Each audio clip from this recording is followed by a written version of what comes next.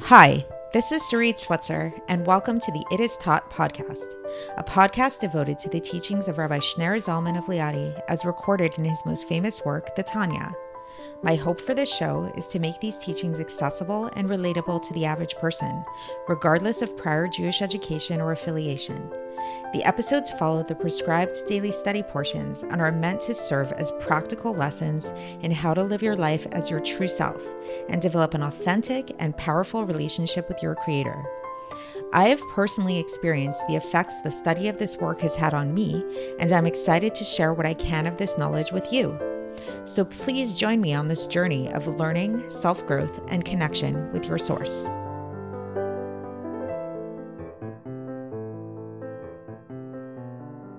Hi, and welcome to the It Is Taught podcast. This is episode 333 for the 26th of Tishrei in a leap year.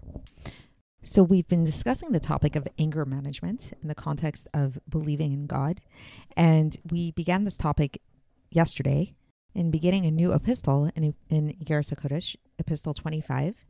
And just to recap, the main idea that we brought up in terms of anger management, how to control one's anger, is by coming to a recognition that everything is coming from God. So if somebody insults you, God forbid, or does something to cause damage to your property or whatever it is, this is all coming from God. Whatever happens to you in your life is coming from God. So all of these people are messengers of God. And in failing to recognize this is a form of heresy. This is like we're basically saying that these people have power over us and that they have their own individual power and it's not coming from God.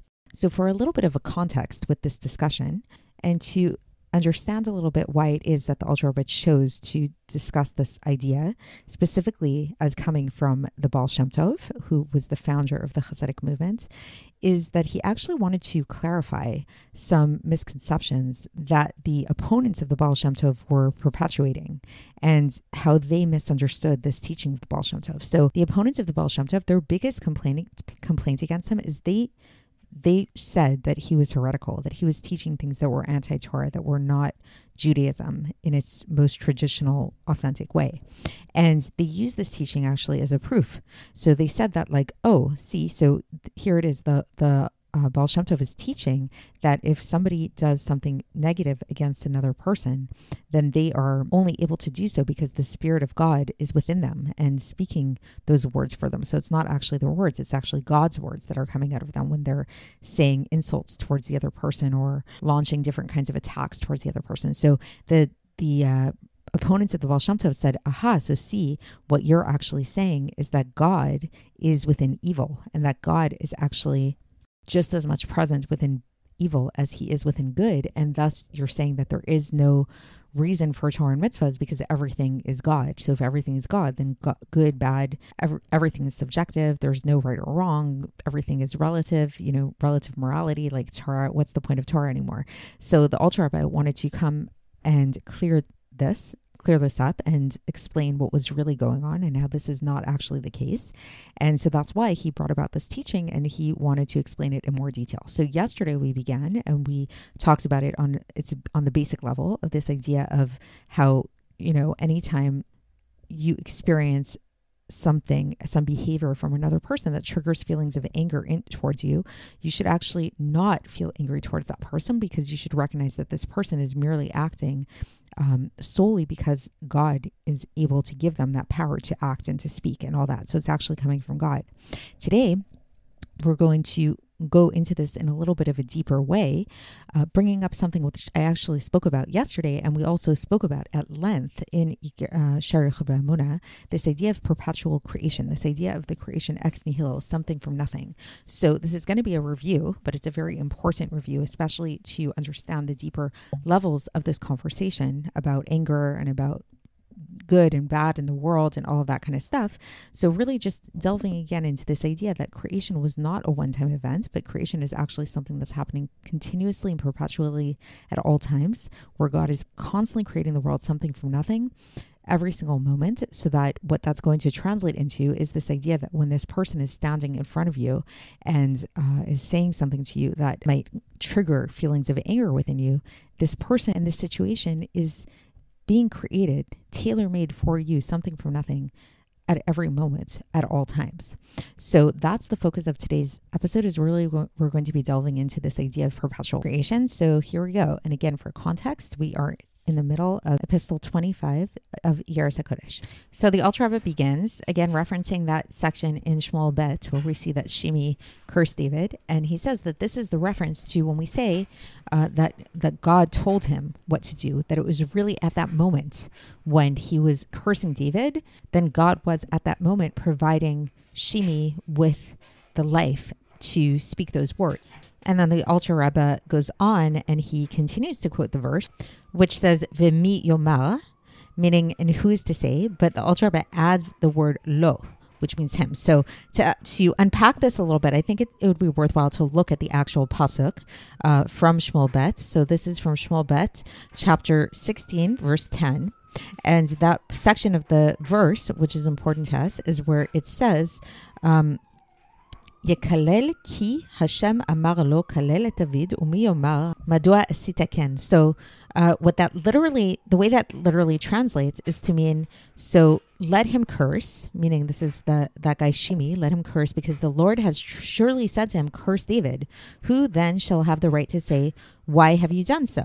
So, okay, so it's a little tricky going between the English and the Hebrew here, but like the verse is the literal, like more simplistic reading of the verse is that basically it's saying that God told Shimi to curse David. And so thus who has the right to go against, to say anything against this, right? But the Alter Rebbe adds a word to this. He says, who shall say to him, lo. And what's the lo? The lo, it seems to imply to God, meaning to say that not only is it that God like told Shimi to curse David, but actually God is vivifying Shimi while he's actually cursing David. That's the point that the Alter Rebbe is trying to bring out here, that it's really, there is nothing but God. And so it's in Shimi speaking, that's really God, manifesting Shimi's speech. So then the Alter Rebbe goes on and he says, as is known, the teaching of the Baal Shem Tov on the pasuk Le'olam Hashem Dvarcha Nitzah b'shamayim, that's a pasuk from Tehillim chapter 119 verse 89, that forever God, your words stand firm in the heavens. So we spoke about this again in other portions of Tanya, that the way that the Baal Shem Tov explained this is he said that it's not just like a poetic way of saying that forever, like your words are eternal and like, so, everlasting or whatever, but it's literally that L'olam Hashem Devalcha, your words, your actual words of speech, your actual, the combinations of letters that the heavens and the earth were created with, that the actual word says that there will be a firmament in the heavens. That saying that is actually found in this week's Parsha, where we see the creation of the world, that saying itself, the letters that make up that saying are standing firmly in the heavens forever to vivify them and to keep them in existence. Unlike the philosophers who deny Hashgacha Pratis, who go against Hashgacha Pratis, the divine providence, and they think with their misunderstanding, they liken God's deeds who makes the heavens and the earth to the deeds of man and to the machinations of man. Because what happens when a person goes out to make some kind of vessel, then after they make the vessel, then the vessel does not need the maker anymore, right? Like if a person makes a cup or something like that, or a plate or whatever it is, then they go away and the plate exists. And even when the person goes away, even though the person's hands are no longer on that cup or plate that they were forming, let's say like out of pottery or however it was, then the pot or the cup or the plate still exists. And so the Alter Rebbe says that these philosophers can't see the great difference between God's work and his machinations, and which is the idea of something from something, yesh miyesh, which is only changing. All that's happening is there's a change in form and a change in the appearance of the matter, versus the action of the works of heaven and earth, which is the work of something from nothing, the work of yesh mi'ayin, right? Which is something that's even greater. This is this action of ex nihilo, which we spoke about at great length earlier in the Tanya. But again, this is a reiteration here. It's even greater than the splitting of the sea. Why is it even greater than the splitting of the sea? By way of an example, is because with the splitting of the sea, what happens what happened is that throughout the entire night, so we know that there was water, right? And then God continuously blew into the water so that the water would lift up. And if God would stop blowing this wind, then for even a moment, then the water would come back and it would go down into flow in its usual way, and it would not stand anymore like a wall, right? So like in the time of the splitting of the sea, the water went against its nature and it stood up like a wall, versus like its nature is really to flow downwards, right? And so if God were to stop, the only thing that was keeping the water from not flowing downward and instead standing up like a wall at that time is because God was blowing wind into it. And so if God were to stop doing this, then the water would go down. However, the Alter Rebbe points out that even this nature itself, the nature of the water, like it's not like people say like Mother Nature, nature, whatever. Where does this nature come from? This nature itself, it comes from a yesh me'ayin, from ex nihilo, from something from nothing. God created the nature, right? So we see that, like, for example, we see that rocks stand without any wind because this is their nature, and the nature of water is not to do this. So all the more so when we talk about like how great it is that God changed the nature of the water, then what we're missing, the thing that's even greater than just like changing the nature of the water and having it stand when it usually flows, is the creation something from nothing. This is something that is way above nature, and it's something even greater. This is an even greater wonder than the splitting of the sea. And all the more so if God were to withdraw, God forbid, his creative power, his power of something from nothing from the creation, then the entire creation would revert to not and nothingness at all.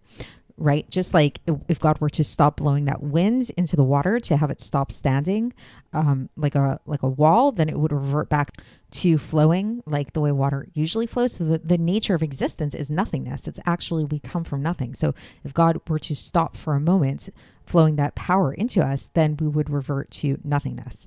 So we constantly need this power in us in order to keep us in existence, in order to vivify us. And what is this power that keeps us alive, that keeps us present and existing in reality? This is what we know of as the Dvar Hashem, the word of God, and Ruach Piv, the spirit of God's mouth. And this is manifest in the 10 utterances through which the world was created, which again, this is this week's parsha, so it's very close to home for us. You can actually like read them in this week's parsha and see this is the entirety of existence is dependent upon these 10 sayings. And this is true even for like the really physical aspect of this world, even the inanimate aspect of this world. All of their existence comes from the word of Hashem, from the word of God, from the 10 utterances through which are vested within them and keep them in existence and bring these inanimate objects into a something from nothing, so that they will not revert to not and nothingness as they were once before. And this is what the Arizal taught, that even within the domem, that like the rocks and the dust and the water, they also have an aspect of spirit and vitality and spirituality within them. So this is the basis of the Arizal's teaching. And this is where the Alter Rebbe leaves us off for today. And he's going to continue with this discussion tomorrow when we continue along in this epistle. So stay tuned and I will speak to you then. Thanks for listening to the It Is Taught podcast, hosted by Sarit Switzer. This podcast is dedicated in loving memory of my maternal grandfather, Avraham Yitzchak ben Binyamin HaKohen of blessed memory. Music by Shoshana. If you enjoyed this episode and would like to support the show, please share it with others and subscribe on YouTube, Apple iTunes, Spotify, or wherever you listen to podcasts. And make sure to leave us a 5-star review. To find out more about the It Is Taught project, including more information on my soon-to-be published book, please visit our website, itistaught.com. To catch the latest from me, follow me on Facebook, Instagram, and Twitter. Looking forward to speaking with you tomorrow, and until then, have a great day.